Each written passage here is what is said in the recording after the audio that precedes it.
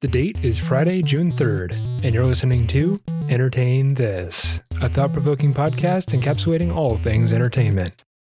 On this episode, we're finally talking about a game that's been sweeping the internet by storm, Elden Ring. It's yet another hit created by From Software and is similar to the Dark Souls series of games in a lot of ways. But what this game does differently is what has made it so successful. So enjoy. Welcome, ladies and gentlemen, to your favorite show on the internet, encapsulating all things entertainment. It's Entertain This. Entertain This. As always, I'm Alex. I'm Michael. And I'm Nick. And we are struggling without our showrunner, Chloe. Woo! This is fun. We miss ya. We miss you. We hope that your show is going well. And when you come back, things will start not being bad anymore. But until then, it's allergy season, folks. Yes, it is. Anybody else suffering? I'm Yeah. suffering. Very I'm actually hard. suffering for once, and I'm not enjoying it. You are? A little bit. You spend so much time in your little basement, I didn't think that any pollen could get to you. I go outside every so often. I don't mean to brag or anything, but It is a brag nowadays. Now, let's talk sneezing. I want to talk sneezing for a second. It's about it's sneezing? the sneezing season. It is the sneeze. Wow, yeah, you're so right, the Eminem. season for sneezing. Wow. Did you just walk across 8 Mile to get here, Oh, yeah? Eminem? Is that what you did? I sneeze aggressively. Me too. It's loud, and it's not so much anything coming out of my nose or out of my mouth. Sometimes my sneeze is like the pressure of being pushed in between my nose and my mouth. Does that make sense? Does your Yeah, head I know exactly explode? what you mean. Is that what happens? It's just like hits, right? And the worst part is I sneeze probably 8 or 9 times in a row. Mm-hmm. I'm a good 3 or 4. 3 or 4. Wow. When the first one comes, you're like, oh, this is going to be all day. Jeez. You guys got Oh, this is the rest of my day. It's like if you really know someone, they know how many to wait after to actually say God bless you. See, there you go. Yeah. Yeah. That's so true. My sneezes have gotten to the point where once I'm finished with them, I know I'm done because I aggressively throw myself onto my bed and I lay there for 3 hours, a sopping mess. That's But- rough. Let's talk about an even worse case of sneezing, and that's the sneezing while driving. Your eyes have to close for a minute, don't they? Have you experienced the sneeze while driving? So It's scary. awful. It is awful. Now, mind you, my body doesn't care if I'm driving. It will still sneeze 8 or 9 times in a row. Mhm. Full eyes watering on the highway going 65 and my eyes are closed for a good Oh, majority no. of it. My goodness. It is the most terrifying thing I have ever experienced. And I bring it up because I experienced it today and it was terrible. Oh. And you're So still anyway, here. that's your cold open. Get it a cold open? Well, it's more of an allergy open, but yeah, we'll It's a hay fever, isn't that what it's called? accept it. No, Yeah. hay fever is something else, isn't it? Acceptable. We're not a medical podcast. You want a medical podcast, you go listen to Sawbones. You're here for the good stuff, the good entertainment stuff, Yeah. the entertainment adjacent stuff, the Yeah. stuff that we qualify as entertainment, but honestly, sometimes we color outside the lines. Yeah. That is what you're here for, and that's what we're going to bring you. Isn't that right, Michael? Yeah. Because it's your week. It is isn't my it? week. Yeah, it is. And It we're is. gonna talk about something that I'm very excited for, because it is something that I've been wanting to talk about for a long time, but I wanted to make sure that I gave myself enough time to really work through it and to make sure that I actually got to experience the full thing before we got a chance to like spoil it all for ourselves. I know what we're talking about. Yeah, I do too. So Is it finally time? it's finally time. We're It's talking finally time for congratulations. us to get together, have a little talk about potentially one of my favorite games of all time now, Wow. Elden Ring. BioShock. Attaboy. Oh, okay. All right. I knew it was going to be Elden Ring. I just knew it. Yeah. I had the feeling down in my bones.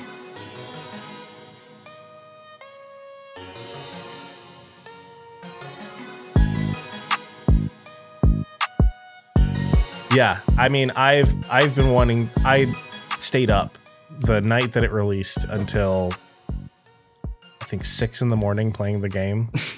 Goodness. I mean, like I've talked about From Software games a multitude of times now. Talked about Dark Souls 1 and talked about Bloodborne, even though don't even know if we can qualify the Bloodborne episode as a Bloodborne episode. No, it was. We just went off the rails so hard. I learned a lot. I enjoyed it. But yeah, so no surprise. Michael's coming to the table, coming to the podcast, the microphone, with another From Software game because gosh dang it, I can't get enough of these. So what are some of the things that y'all remember about what makes a From Software game a From Software game? It's about the challenge. It's about the grind. It's about hurting your own feelings over and over again until you're so embarrassed you have to move to Portland. Yes. Yeah, that's not an intentional part, but yes, that is a big part of the game. That's it. I know that there's a lot of like mythology and Cthulhu type of stuff in Bloodborne specifically. Yeah. But yeah, I'd like to echo what Alex said. Big old monsters and big old hats. Yeah. Some of the biggest things about these games is they have these big grand mythologies that you kind of discover as you're playing through the games. And that is kind of, and it ends up being like very related to this inherent challenge that these games present. The purpose of these games aren't to be challenging, but it is more so to encourage the feeling that you get of triumphing over big challenges. And just that huge boost in adrenaline and serotonin that we all just get filled with when we do it. Who's serotonin? This is my sister. Oh, yeah, serotonin. But yeah, so Elden Ring. Elden Ring is a new franchise that From Software has come out with. It's similar but not exclusively related to Dark Souls, which is the one that they've got like 3 of those. That's not related to Demon Souls, which came before Dark Souls, or Bloodborne, which came in between Dark Souls 2 and 3. So it's a brand new thing. And what comes with a brand new thing with From Software games is there are deep dives into the gameplay as well as the lore that's happening within the game. And in this case, we probably get exposed to shit like right off the bat in the most From Software way. And just like the first cutscene you see is just this slow like picture show of very enthusiastic narrator just yelling names of people at us that we've just never heard of before. Is that how it really starts? Yeah, basically. Okay. It starts with like the fallen leaves tell a story. And Queen Marika. It's like Queen Marika. Okay, I guess that's the loathsome dung eater. That's basically how all D&D campaigns start, so I really can't complain too much. Oh my god. And it's like one of the first things that you encounter in these games is just the sheer meme ability. Like even in this like opening cutscene, it's like, okay, you get introduced to the loathsome dung eater, who's a character that you come to meet during your gameplay, as well as how the narrator says it is Gideon Ofnir, the all-knowing. And it's just like, all right, cool. Who? All right. Okay. Yeah. And this, our hero who has decided to name himself Ball Liquor. Exactly. Sure. But yeah, so throughout this entire game, you encounter tons and tons of things that just immediately stick out as like, oh, okay, I know exactly. Like this is going to take off on the internet. And it kind of goes to lend credence to like this game sold 13.4 million copies. That's a lot of games. And for a good month after this game came out, it was probably the number one thing that all of video game any video game space was probably talking about. Big time. Oh yeah. Like you two don't even play these games, but I'm sure that you all have heard plenty about it. I've heard too much. Yeah. So let's do like a quick little dive into who you are in this story, because you're not like an undead. Well, you kind of are, but you're not like a hunter like in Bloodborne. No, you are called what's referred to as a tarnished. So one of the first thing, I guess before even that, like one of the biggest things about this game in it being called Elden Ring is that it's kind of referring to a like both metaphysical and physical ring. It's like more of like these runes that form a ring. But it creates this connection to like gold. And because it's the Elden Ring refers to what's called the Golden Order, which is essentially the laws and bylaws that this world operates on. Mm-hmm. There was like just the order before, but the queen, who is like kind of the vassal for the Golden Order, which is kind of like a Cthulhu-esque outer god. I know I'm throwing a lot at you real fast. No, I heard Cthulhu and I got scared. So please continue. Yeah, so she is kind of like a vassal for basically this Cthulhu-like being that all we see that it wants to do is enact good upon this world. It wants basically these rules and all these things in effect that the world operates on. Well, Queen Marika, who's the vassal for it, she basically plucked the rune of death from this order, basically meaning that no one can truly die. So essentially you die, you return to what's called the Erd tree, which is like Yggdrasil in Norse mythology, like the world tree where everything kind of spawns from. And you return to the Erd tree's roots, and then your soul is then born anew. So you can't truly die. And it's because she plucked the rune of death from this that it's now called the Golden Order, which creates a lot of signifiers of tying this idea of gold to this world. And that's where we get the idea of you being this undead person who is called a tarnished. We know what tarnishing is, right? I don't believe tarnishing happens with gold, but go on. I don't know, does it? I know it happens with silver. Gold tarnishes, dog. A little bit. Yeah, gold does tarnish and scratch over time. Oh, okay. Here's the hot and spicy is there's no way that we're going to be the line of defense against that fact check. Right. That fact check would have happened far before it reached this podcast if that were not true. Exactly. Gold is So forever. the whole idea of tarnishing is basically that like some material just loses its luster. It oxidizes Right. is what happens. And you can like detarnish something. You can like clean all that oxidation off. But it is just this idea that something is no longer at the same quality that it used to be at. And that's where you, as a player, you referred to as a tarnished. You are someone who once had this value of gold, but now you have lost it. And you've come to what's called the Lands Between, which is just the world where this whole game operates, to try and reclaim your purpose, which is to become the Elden Lord. Elden Lord is basically just a person who performs the actions on behalf of the vassal of the Golden Order. Essentially, the whole idea is that Queen Marika, after she basically one of her children was killed. They found a way to like properly kill him. And in retaliation to that, she lost her faith in the Golden Order. So she broke it.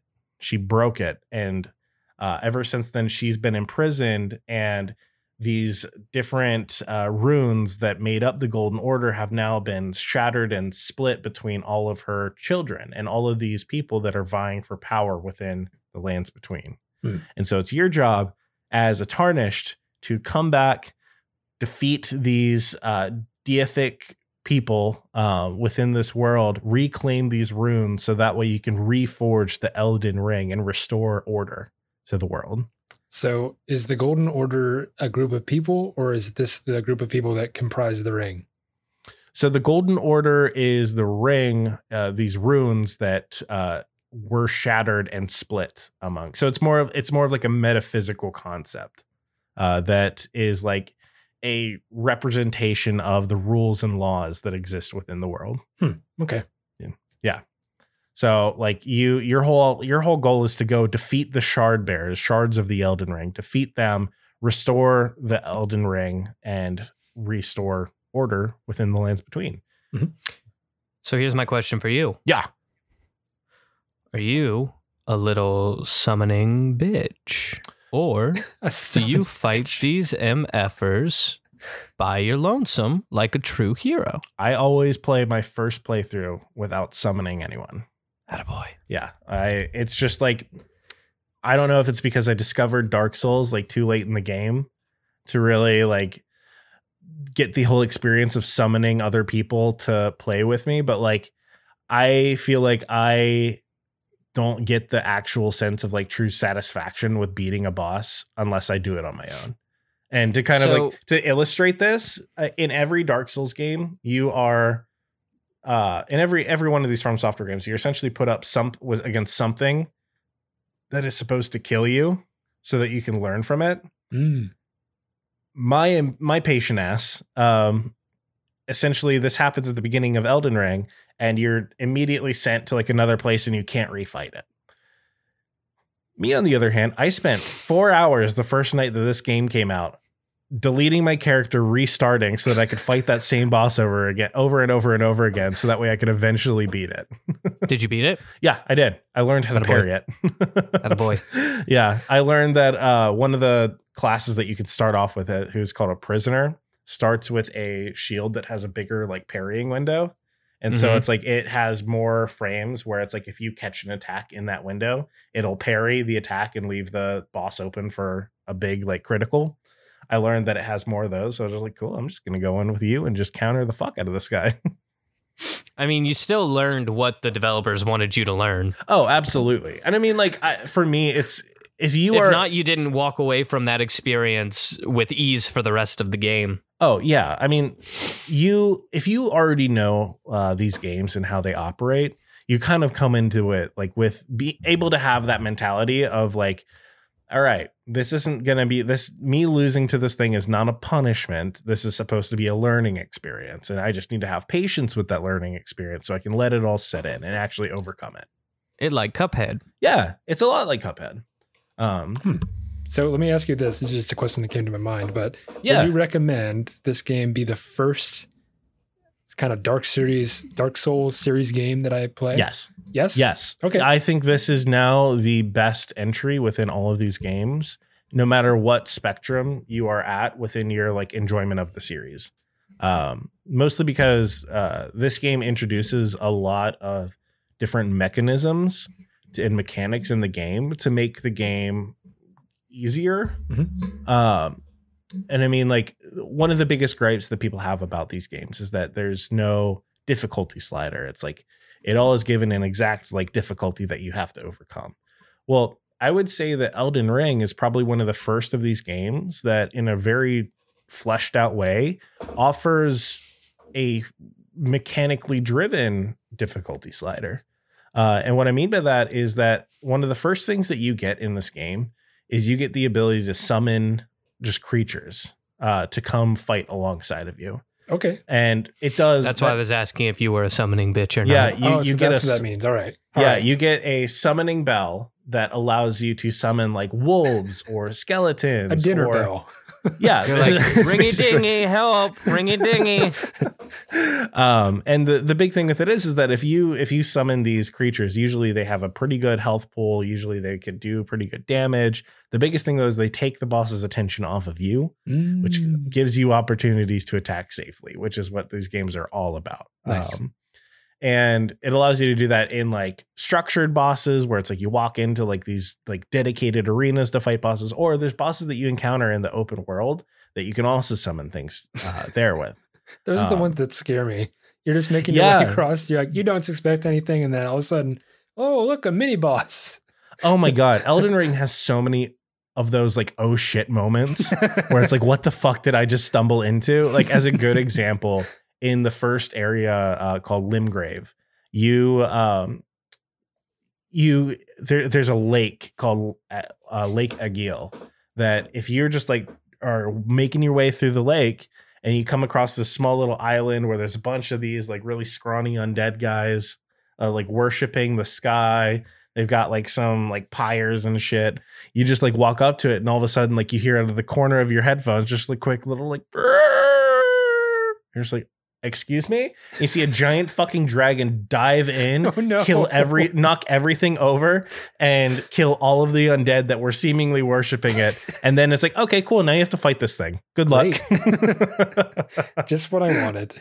Yeah, it's like that.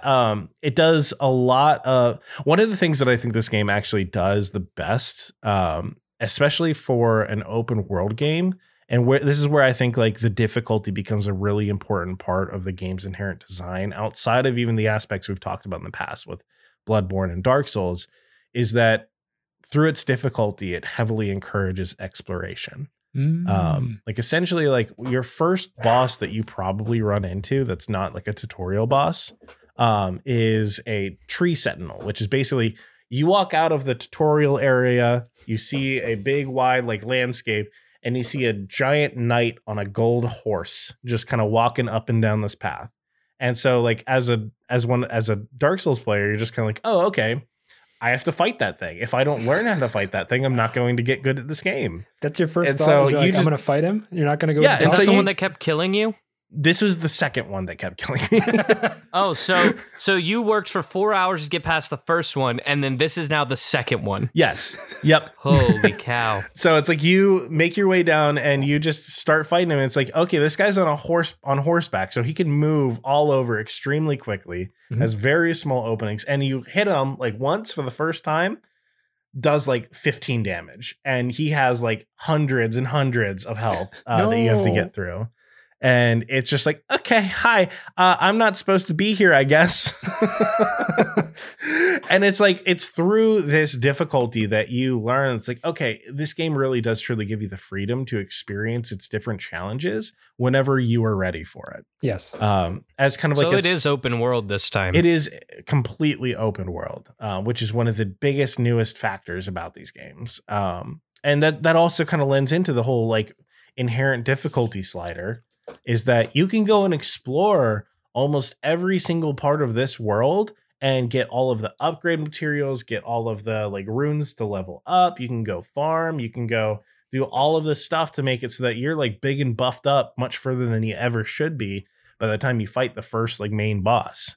And it's like it's really brilliant because there's, especially in the first area in Limgrave and like even further south, the Weeping Peninsula, all these places before you have to actually fight the first boss, there's stuff everywhere. Like you turn around a corner and there's like a new catacomb to explore. There is an enemy encampment with items in it, and there's just like giants that are up on it, like 7 giants up on a hill that you can either fight and earn a ton of runes by fighting each one. But then there's also like a little a glowing statue in the middle of all 7 of them. So it's like if you lure one of the giants over to attack the statue, all of a sudden you get like 8 upgrade materials, and which is going to make things a lot easier for you. Nice. And it's just like there's a ton of stuff just happening all around you that really is just so satisfying, especially as a person who likes that 100% complete stuff, where it's like I feel like no matter what, I'm being rewarded for taking just like one step more, for just turning around a corner, and just I get rewarded with a whole new experience. I get rewarded with something that I'm going to remember throughout my entire playthrough. And the game is just filled with that.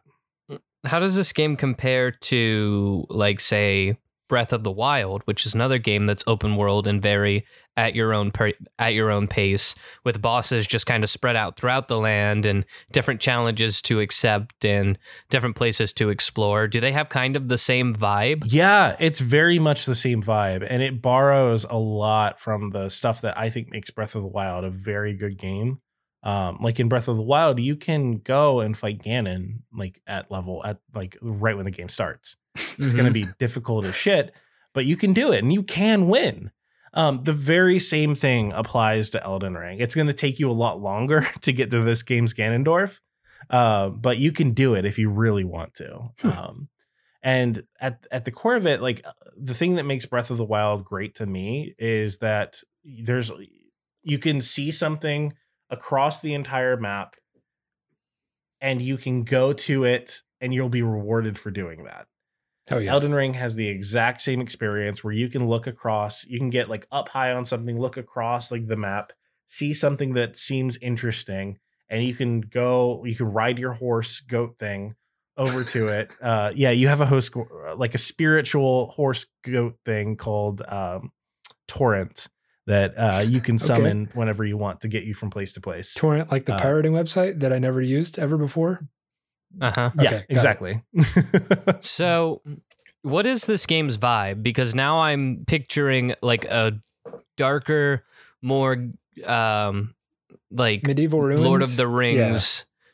Lord of the Rings kind of Breath of the Wild. Yeah, it's very similar to like a Lord of the Rings situation where it's like the vibe of the game differs very much depending on where you're at within the game. Dope. That is the Good. correct answer. Yeah, so like So there are moments where you're like in the Shire and you're like right, exactly. in like a happier, kind of greener place, and then there are times you travel to like this disgusting dark lava. Yeah, exactly. Like the first place that you go to is called Limgrave. That's like where everything kind of opens up to. And it is like everything is bright. There's like lots of trees. There's like some rundown churches.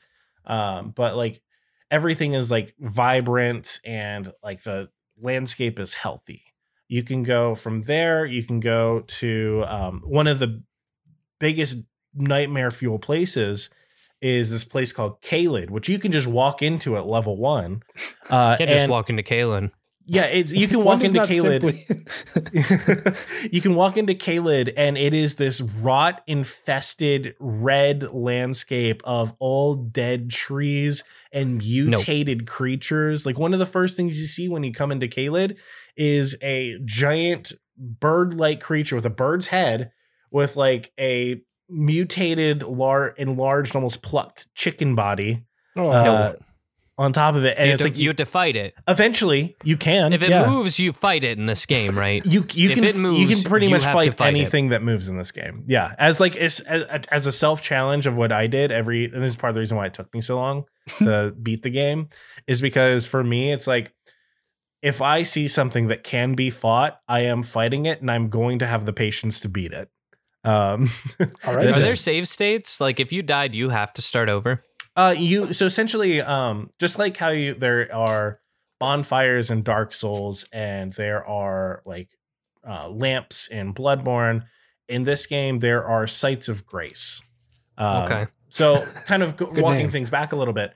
The whole idea of you being tarnished and you kind of being this undead thing, you have been brought back to life because of this aspect of the Golden Order called grace. And just this idea of like grace has re-entered your eyes and you can see grace. Essentially, this metaphysical force that can point you in the direction to your goals. And it's whatever grace has deemed as your goal. For you, in your case, grace is deemed for you to be a candidate to become an Elden Lord. And so throughout this, essentially, you get new pointers to where you're supposed to go by resting at different sites of grace, essentially your checkpoints. Got it. So Okay. it's like you can go and you can fight something. If you die, you're going to lose your runes, which is like the same thing as souls or blood echoes. And they're going to stay at the spot where you died, and you're going to be resurrected at the last visited site of grace. Okay. Well, that's neat and feels more of an exploration than your traditional checkpoints. Yeah. And one of the cool things that I think this game does a really good job of is like in these older games, you'd spawn at these like if you die to a boss that there's like a big run up to, you'd have to you'd spawn back at your bonfire and you'd have to run through everything again. And something could very easily kill you on the way there. And Hate it's that. like, I lost my souls. Hate Now it. I'm like, Minecraft. yeah. Hate It's it. what this game does is right before most of the bosses, it places what's called a Stake of America, and which is basically like a quick spawn point. America. Yeah, it's basically just like a quick spawn point. So it's like if you die, you're gonna spawn right outside the boss arena, so you can just go again. A which is tactical something that just insertion feels for you Call of Duty so players, Yeah, if you will.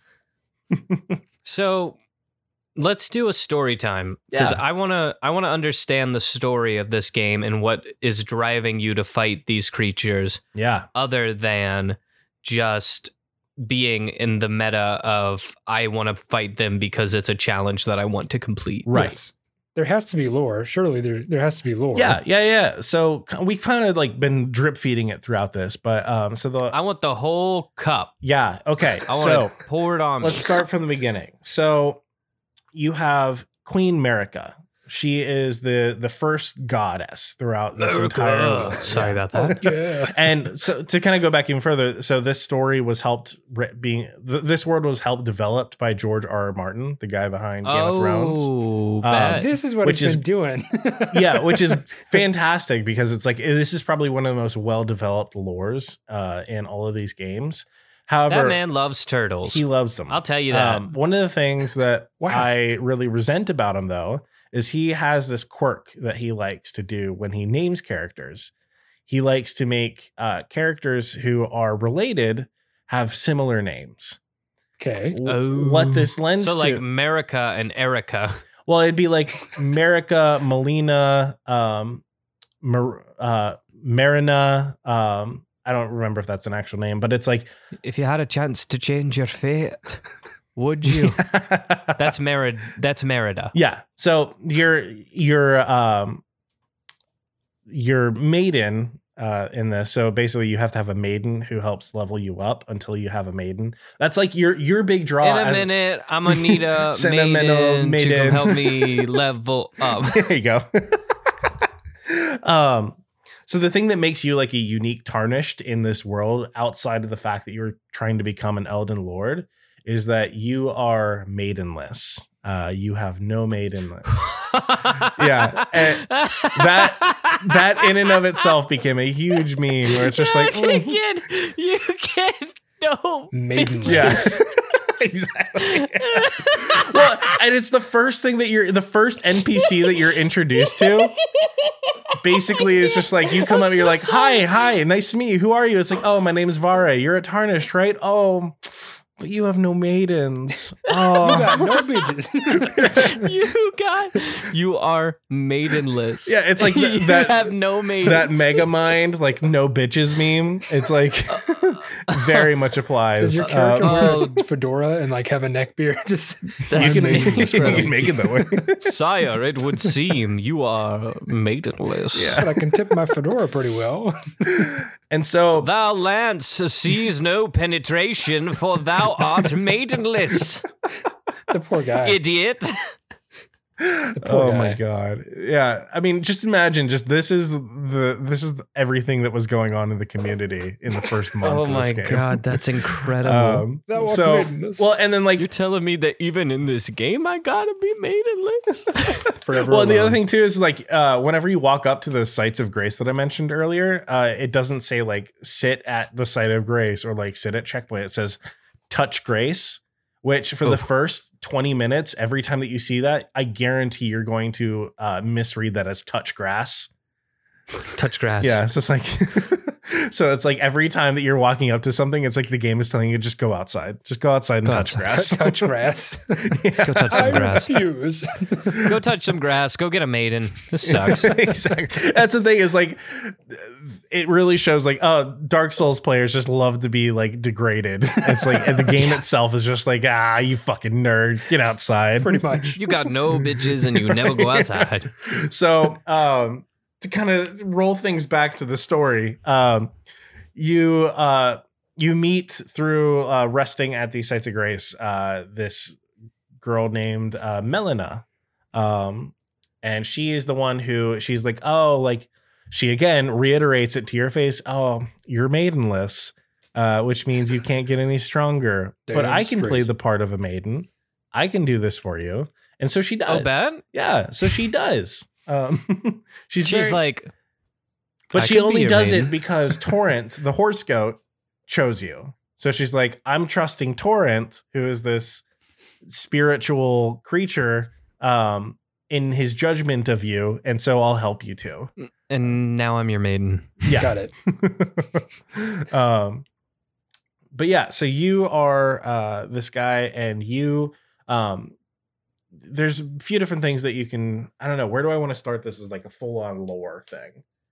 For anyone that wants like a very comprehensive like overall look at the lore, I highly recommend a guy named Vati Vidya, VAATIVIDYA, on YouTube. He has tons and tons of fantastic lore videos for Dark Souls, Blood, any From Software game. He's got great lore videos, but his Elden Ring ones are fantastic. highly recommend it. And But is this similar to the other From Software games where you have to kind of discover the lore? It's not just spoon fed to you. Yeah, this one I will say probably does spoon feed it a little bit more than any of the others. Okay. Or at the very least makes it a lot easier to infer what's going on. But you I feel you. you learn. I feel you, game developers. Yeah, I think part of it is that like this is the first time they've had such a well-developed lore to really play with that wasn't something that they created. So I think for a lot of it, they really want to just be like, look at all of this great stuff that's here that like we're just gonna like tell you for the first time. It's like, oh, this is a nice change of pace. As a DM for Project Icosa, there's definitely some stuff that you're like, I'm just going to bake this in. Right. And then you get about 3 minutes in, you're like, actually, I'm just going to pull this out. And I'm just going to, guys, look. Here's the shit. Look at this thing I made. Look at it. I work hard. Good. It's definitely one of the more easier to I don't know. It's not easy to digest, but they help you with a lot more. So basically you have Queen Marika.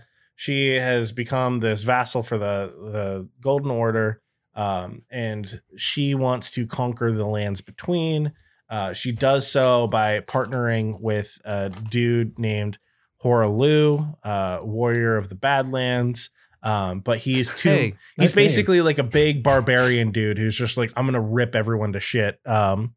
And she's like, okay, that's great for being like my military commander. I need you to be a little bit more of a elegant, respectful person so that you can be my husband and become the first Elden Lord. So she gifts him like this, what's called like the Lion of Sarash, which is she gives him a lion, like grafts. Hey, I know you like killing people and being all manly and tearing people to shreds and stuff. Yeah. But you got to chill out. So I'm going to give you a lion. Yeah, exactly. And Okay. the lion calms him down. Beep, boop, beep, boop, So beep, then he boop, can beep. actually It behave as a doesn't add normal up. person. Yeah.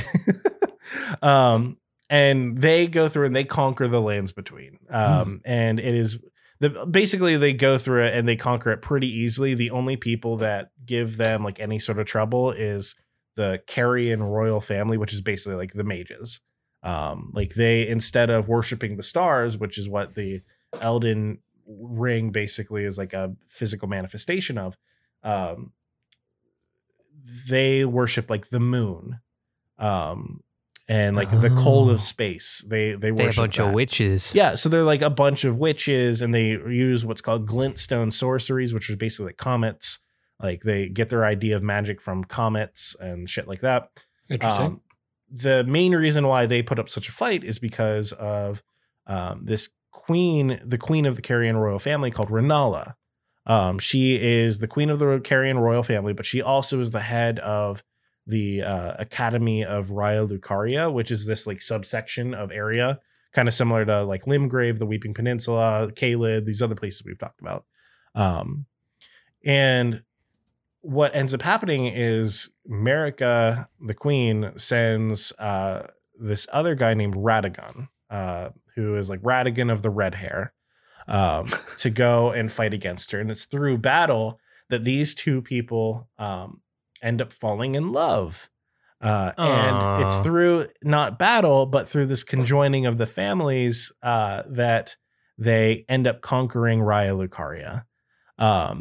And they have a multitude of children. They have, oh gosh, what are the names of them? There's Ronnie the witch.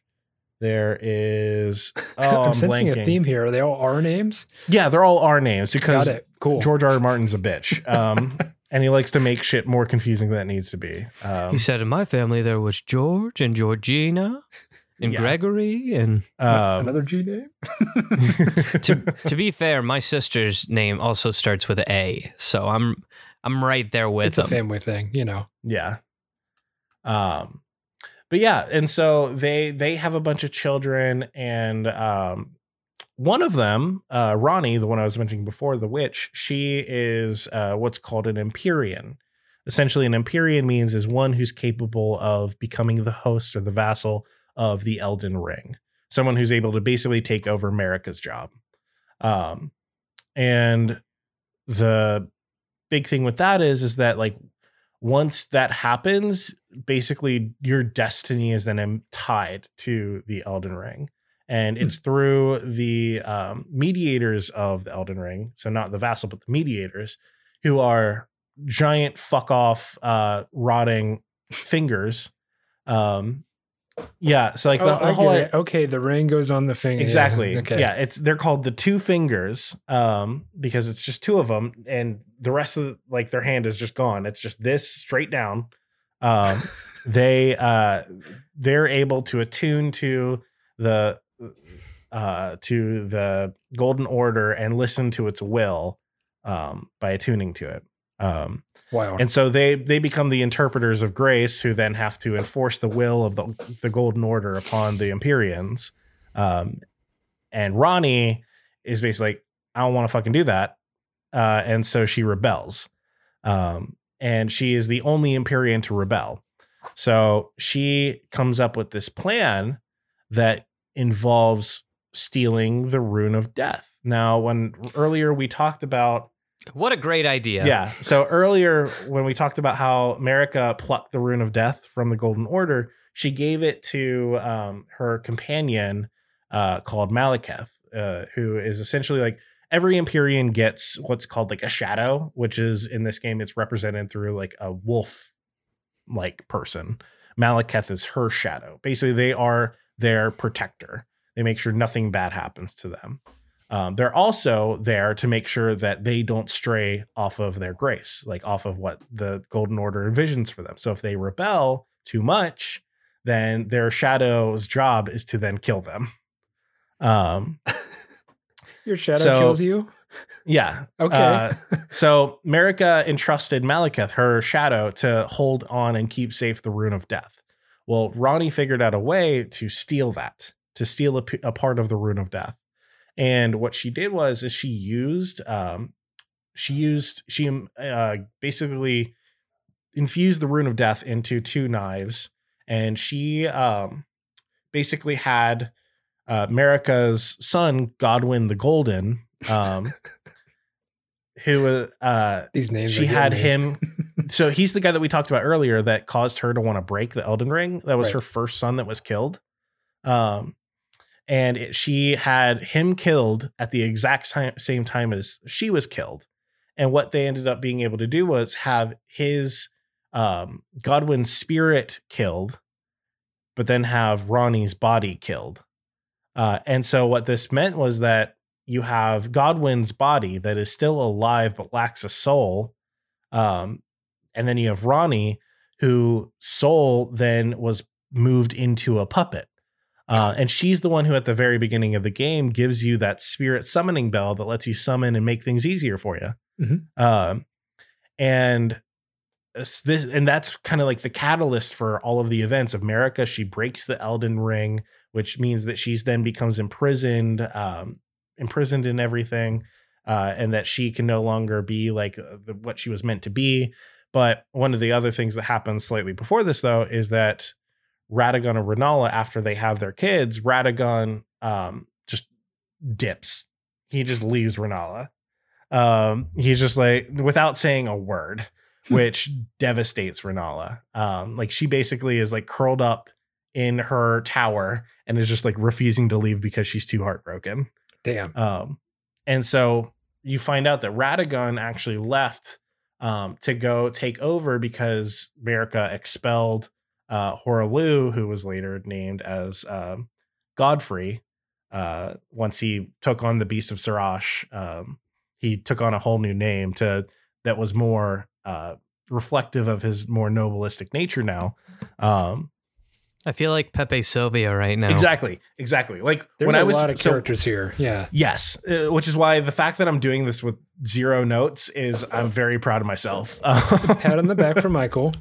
But also bad Michael, write notes. Well, but it's also like I have put in over 300 hours into this game at this point. And so You're it's basically all an just expert. Yes. It's all just fucking up here now. So where do you come in? We'll hold on one second. So basically, Marika banished Godfrey because his job was over. The lands between were taken over. So then Radagon leaves Renala and goes and becomes the new Elden Lord to take over from his job because they no longer needed that like heavy military might. It's kind of along with that is they banished Godfrey along with all of his warriors, who are known as the Tarnished. They were driven by grace before. America steals the grace from their eyes and then pushes them out to no longer inhabit the lands between. And the lands between is basically being like drip fed as these Tarnished as time goes on, as they get reintroduced to grace. They refine their grace, which is basically their driving force. And that's where you come in. You are a Tarnished, and you want to do what your grace is telling you and become an Elden Lord, to take over for Radagon, who wasn't able to keep America from destroying the Elden Ring. And yeah, so then you go through, you basically fight all of Marika's kids to take their runes. Yeah. Time out. Are you the only Tarnished? No, then? There's a bunch. So there are other Tarnishes who are also trying to do the same thing, well, right? So every Tarnished, for the most part, has a different goal. The general one is for them to become Elden Lords, but the problem that you run into is that a lot of these other Tarnished have been in the Land Betweens for much longer than you. And over time, if you're unable to meet your goal, you eventually lose sight of grace. You re-lose your grace. So you lose your way. Okay. And then it becomes your job to figure out like what you want to do now. Like you basically regain your own like self and self purpose. There's only one other Tarnished, I believe, that you meet in the game. The one that was like, Gideon Ofnir, the all-knowing, that guy. You meet him, and he's the only other one that still can see grace and who is still pursuing his goal of becoming the Elden Lord. There's only one Elden Lord, right? Yes. So you and him are competing for the Elden Lord essentially, position. But he runs what's called like your base area in this is called the Round Table Hold, which is kind of this like extra dimensional space where these different Tarnished can come, and that's where they like basically come together as a group to try and like pursue whatever their goal is. He runs the Round Table Hold, and so he sees it as like his purpose is to help you like gather. He thinks that like the best way for him to pursue becoming an Elden Lord is to learn everything he can. Gideon Ofnir, the all-knowing. So he spends his entire day sitting in the Round Table Hold just reading books. And so he decides that like, oh, it'd be beneficial to you and me if like I can just give you all this information to help you out, and you can go and like kill these lords and make things easier for both of us. So he basically like rides your coattails throughout this whole thing. Good guy. Yeah. he tries to you end up learning.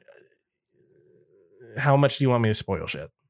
Are you two ever going to play this game? It's your episode. I know for a fact he screws you over because there's no way he doesn't. Yeah. You find out that like this guy who is supposed to be helping you throughout all of this, he was just kind of taking advantage of the situation, and he ends up like learning that like, oh, Queen Marika doesn't actually want us to become Elden Lords. She thinks that like the whole purpose of like she basically wants all of us to grow and become stronger through suffering, and we can only suffer if there's no Elden Lord to reforge the Golden Order. And so it gets to a certain point where he's like the evil villain of this whole game.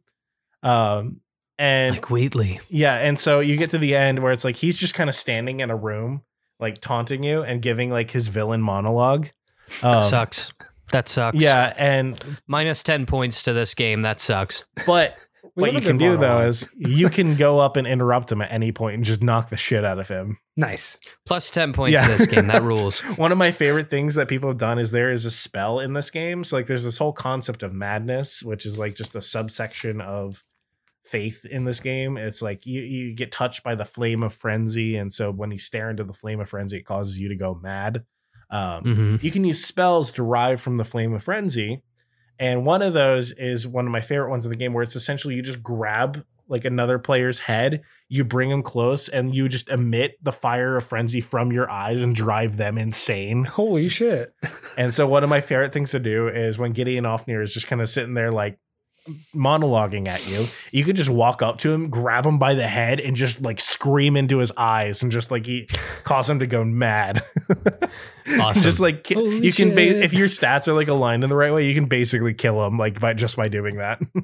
Incredible. Yeah, it's awesome. But yeah, so let's see here. Yeah, your job is just to kind of go around and eventually become the Elden Lord.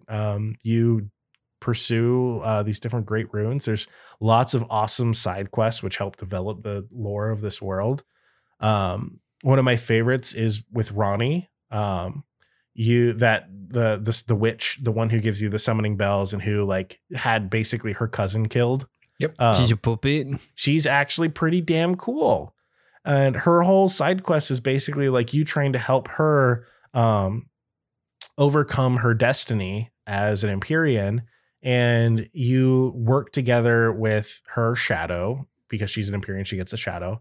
Really awesome, like half wolf dude named Blythe, who you get to meet in like the first like 15 minutes of the game. Really good guy. And along with her giant like war counselor, E.G., and her other guy who will not be mentioned. He's a dickhole.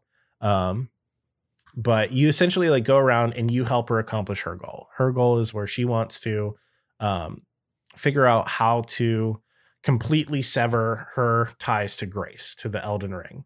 And in order to do that, she has to kill her 2 fingers. Her 2 fingers are still out there. And so you go through these super obtuse side quests that requires you to like make a bunch of leaps in logic to just figure out what's going on. Like at one point, like she transfers her soul to a tiny doll, a tiny version. And at one point you have to sit at a site of Grace. And it's like, all of a sudden you get an option to talk to the doll, and you have to sit there and you have to talk to the doll 3 times for it to progress the sub quest. It's like, and eventually she's just like, you're fucking weird. Why the fuck do you want to talk to a doll so much? Anyways, I guess if you're going to try and talk to me, yeah, it's me. You figured it out. All right. Well, I guess just help me out, I guess. Like, help me do this shit. That out. That's the weird part. It's kind of like Zelda Breath of the Wild. What do you call them? Shrines? Where Yeah, it's like this the really difficult puzzle. Good Yeah. luck. It's very The similar really to funny that. thing is somebody had to figure that out Yeah. first Oh, for yeah. everybody else to know, because that's not just something you just figure out. Well, standard practice in these games is to, whenever you meet an NPC, is you completely go through all of their dialogue. So it's As like you you do. like, yeah, you like want to get to the end where all they're doing is repeating the same shit over and over again. Mhm. And this is like one of those times where it's like, if you're a perceptive player, you can notice like very small differences in the silence that proceeds trying to talk to her. So it's like, something changed, which means we haven't exhausted the dialogue for this. So then it's like you have to be able to pick up on that little shit. There's tons and tons in this game though that like I do not blame anybody for missing out on the first time through. But I wouldn't let that like discourage you from even trying to play through the game. There's so much that you can discover. There's so many side Would you quests. play it on? You play it on PC? Yeah, I played it on PC. So my first playthrough, I played through like just on my own time and without like any guides or anything. And then the second one, I did it with a 100% guide that I found on YouTube, which helped me come across a lot of the crazy shit that I ended up missing out on, which is like, on one hand, I find really cool that there is that real sense of like discovery that you can drastically change your experience with the game based off of just what you end up figuring out. Mhm. But on the other hand, you can miss a lot of really cool shit that are like really important, like sequences in the game that Yeah. for me help make it as good of a game as it actually is. Like when I left the game for the first time, like after the first playthrough, I was like, yeah, that was really good. That was really, really good. And I loved it. How does it stack up against the other ones? I think I still like Bloodborne the best. Like, I think it still isn't added up, but then I played through it again with 100% guide and saw everything that I missed out on, learned all these new stories and these new subplots within the game. I was like, oh, I get it. Like this is the best game. This is potentially the best game I've ever played. And there's just like like there's like 4 secret endings that like you can just figure out like by going down random paths. There's like 4 secret endings. Yeah, it's like you get basically the ability to recreate the Golden Order. You can leave it shattered, or you can complete Ronnie's quest line, which basically her quest line is replacing the Golden Order with like the Order of the Moon and the space. And because that is in and of its own entity. Yeah. Or you can do what else? You can go through the quest line of another one, which ties into the whole, like what happened to the body of Godwyn the Golden. If that's still alive, but it lacks a spirit, like and basically you can go through that whole quest line and you can replace the Golden Order with the true rune of death. Which then basically like you then create a world of death.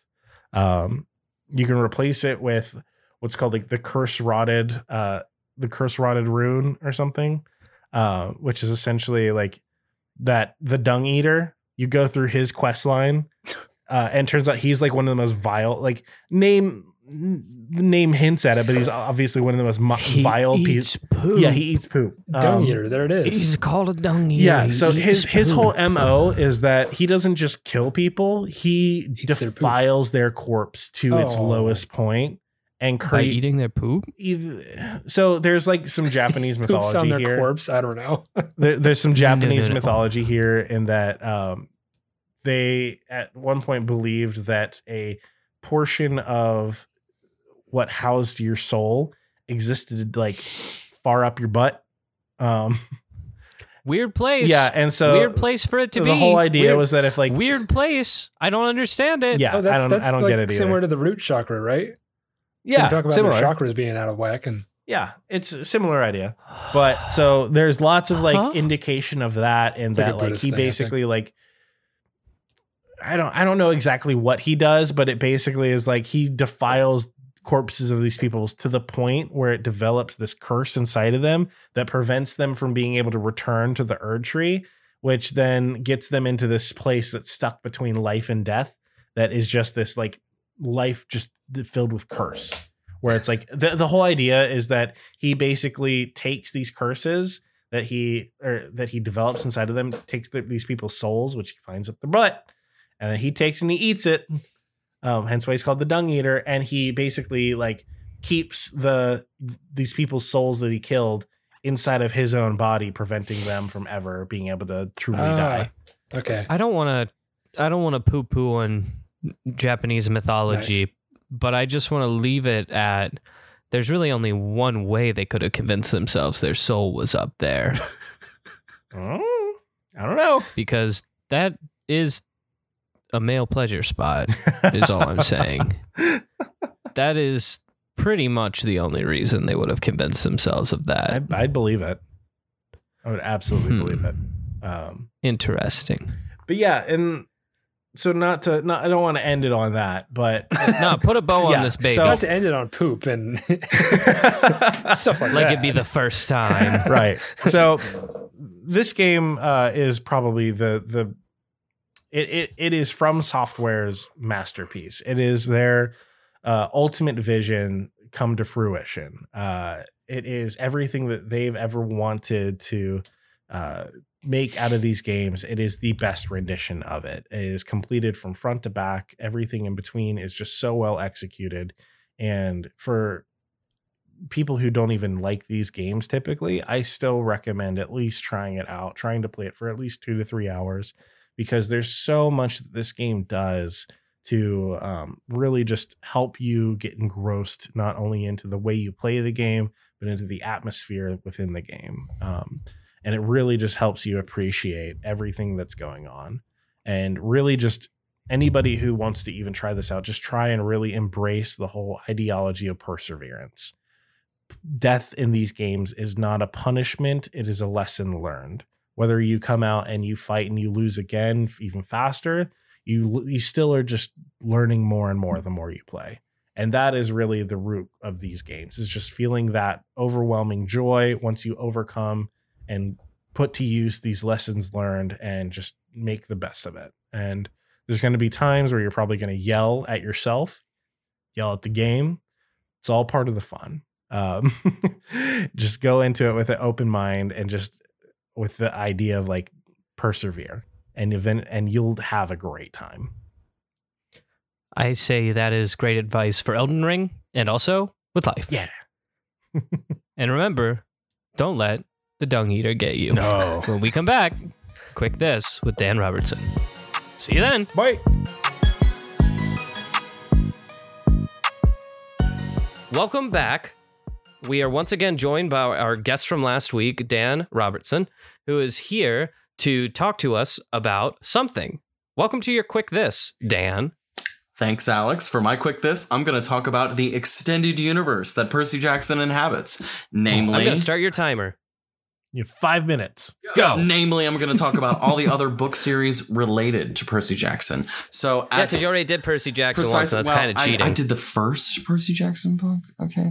So the last book in his first 5 is called The Last Olympian. And so at the very end of The Last Olympian, a prophecy is uttered. And thus it is called the Prophecy of Seven. The Prophecy of Seven sets up the heroes of Olympus. Hera, Zeus's wife, does a little bit of this and that and some mischief and displaces our boy Percy Jackson, gives him a gram of amnesia and displaces another young demigod who is exhibiting some Zeus-like abilities, but he's just nothing like Zeus. And he's a good boy. He wakes up with amnesia and he's on a school field trip to the Grand Canyon with 2 best friends that he can't remember. And he gets in a fight with some wind. And some other stuff happens. And then he goes, oh, wait, my dad's Jupiter, the Roman aspect of Zeus. Oh. And so this is when the plot begins to unfold and you find out there's a whole other sector and camp for Roman demigod children. And this camp is out on the West Coast because the camps were divided because obviously Greek identities can't directly interact with their Roman identities. It's yet another iteration of how the gods have their divine essence split. And that includes those cultures, those aspects. So the Heroes of Olympus introduces all these Roman aspects of the gods, some Roman demigod children, and the Prophecy of Seven raises the stakes even higher than Percy's first initial 5 books. So it's just really, really amazing. It's when you think it can't go bigger, it goes bigger. So Percy and Co. and all these other new players get to the end of this story. And because the Prophecy of Seven was involved and our boy Apollo is the god of prophecy, in addition to the god of sun and everything else, Zeus goes, you. And he strips Apollo's godhood from him, yeets him across time and space. And he's displaced for 6 months and then finds himself falling out of the sky into none other than Manhattan. And he wakes up in a garbage pile and he checks his pockets and he pulls out a license for a learner's permit. And it says, Lester Papadopoulos. And thus begin the trials of Apollo, because he knows he's Apollo and everyone else knows this weird zitty looking kid named Lester. And he doesn't have any demigod abilities. He's got nothing. And even after being an immortal being who has lived across millennia, he's got some lessons to learn. And through another 5 books, Apollo rights some wrongs, both personal and divine/cosmic, faces enemies and monsters easily on par with Percy Jackson. He regularly, literally tries to contact Percy to be like, dude, I need your help. You've done all this crazy stuff across 10 other books. Can you please come help me? And Percy's got his own stuff going on, right? So the Trials of Apollo, all of those 3 series, 5 books apiece, are all Greek or Roman related in some fashion. Annabeth Chase, a certain character from the original Percy Jackson series, has a cousin. This kid lives up in Boston. And like all other children in stories that need to have some kind of dramatic backstory, he also does not have parental figures. He had been being raised by his uncle, but some stuff fell out. I believe his uncle passes or is in league with nefarious folks. And Magnus has been living as an unhoused homeless person in Boston. So for at least 2 years, Magnus Chase, Annabeth's cousin, has been surviving on the streets of Boston. He dies and wakes up in Hotel Valhalla. He learns about the 9 realms. He learns about the parent that he never knew he had, a Norse god. And things get much, much weirder. And there's also a set of Egyptian books, but my 5 minutes are nearly up. And that's it. That was exactly 5 minutes. Well done. Wow. Thank you again for coming on. If you guys love Dan, as we all do, you can catch more of him on our sister podcast, Project Icosa. We're about to release episode 5 probably by the time this comes out. Anyway, Michael has to piss. So if you like what we're doing here and you have a suggestion for us, you can fill out our questionnaire and it's on our website. You'll find it. You can email us to entertainthispodcast@gmail.com. You can find us on Twitter. We're entertain_this. You can find us on Instagram. We're entertain this podcast. You can find us on Facebook. We're podcast entertain this. And as always, entertain us so we entertain you, and you can entertain piss. Go piss, boy. This episode of Entertain This was written by Michael Savoya, with additional commentary from Nick Mustakangas and Alex Steele. Our showrunner and resident fact-checker is Chloe Price. Our theme music is Rush Bubble by Aaron Spencer, with interstitial music by DJW. Tune in every Friday for new episodes, and thanks for listening.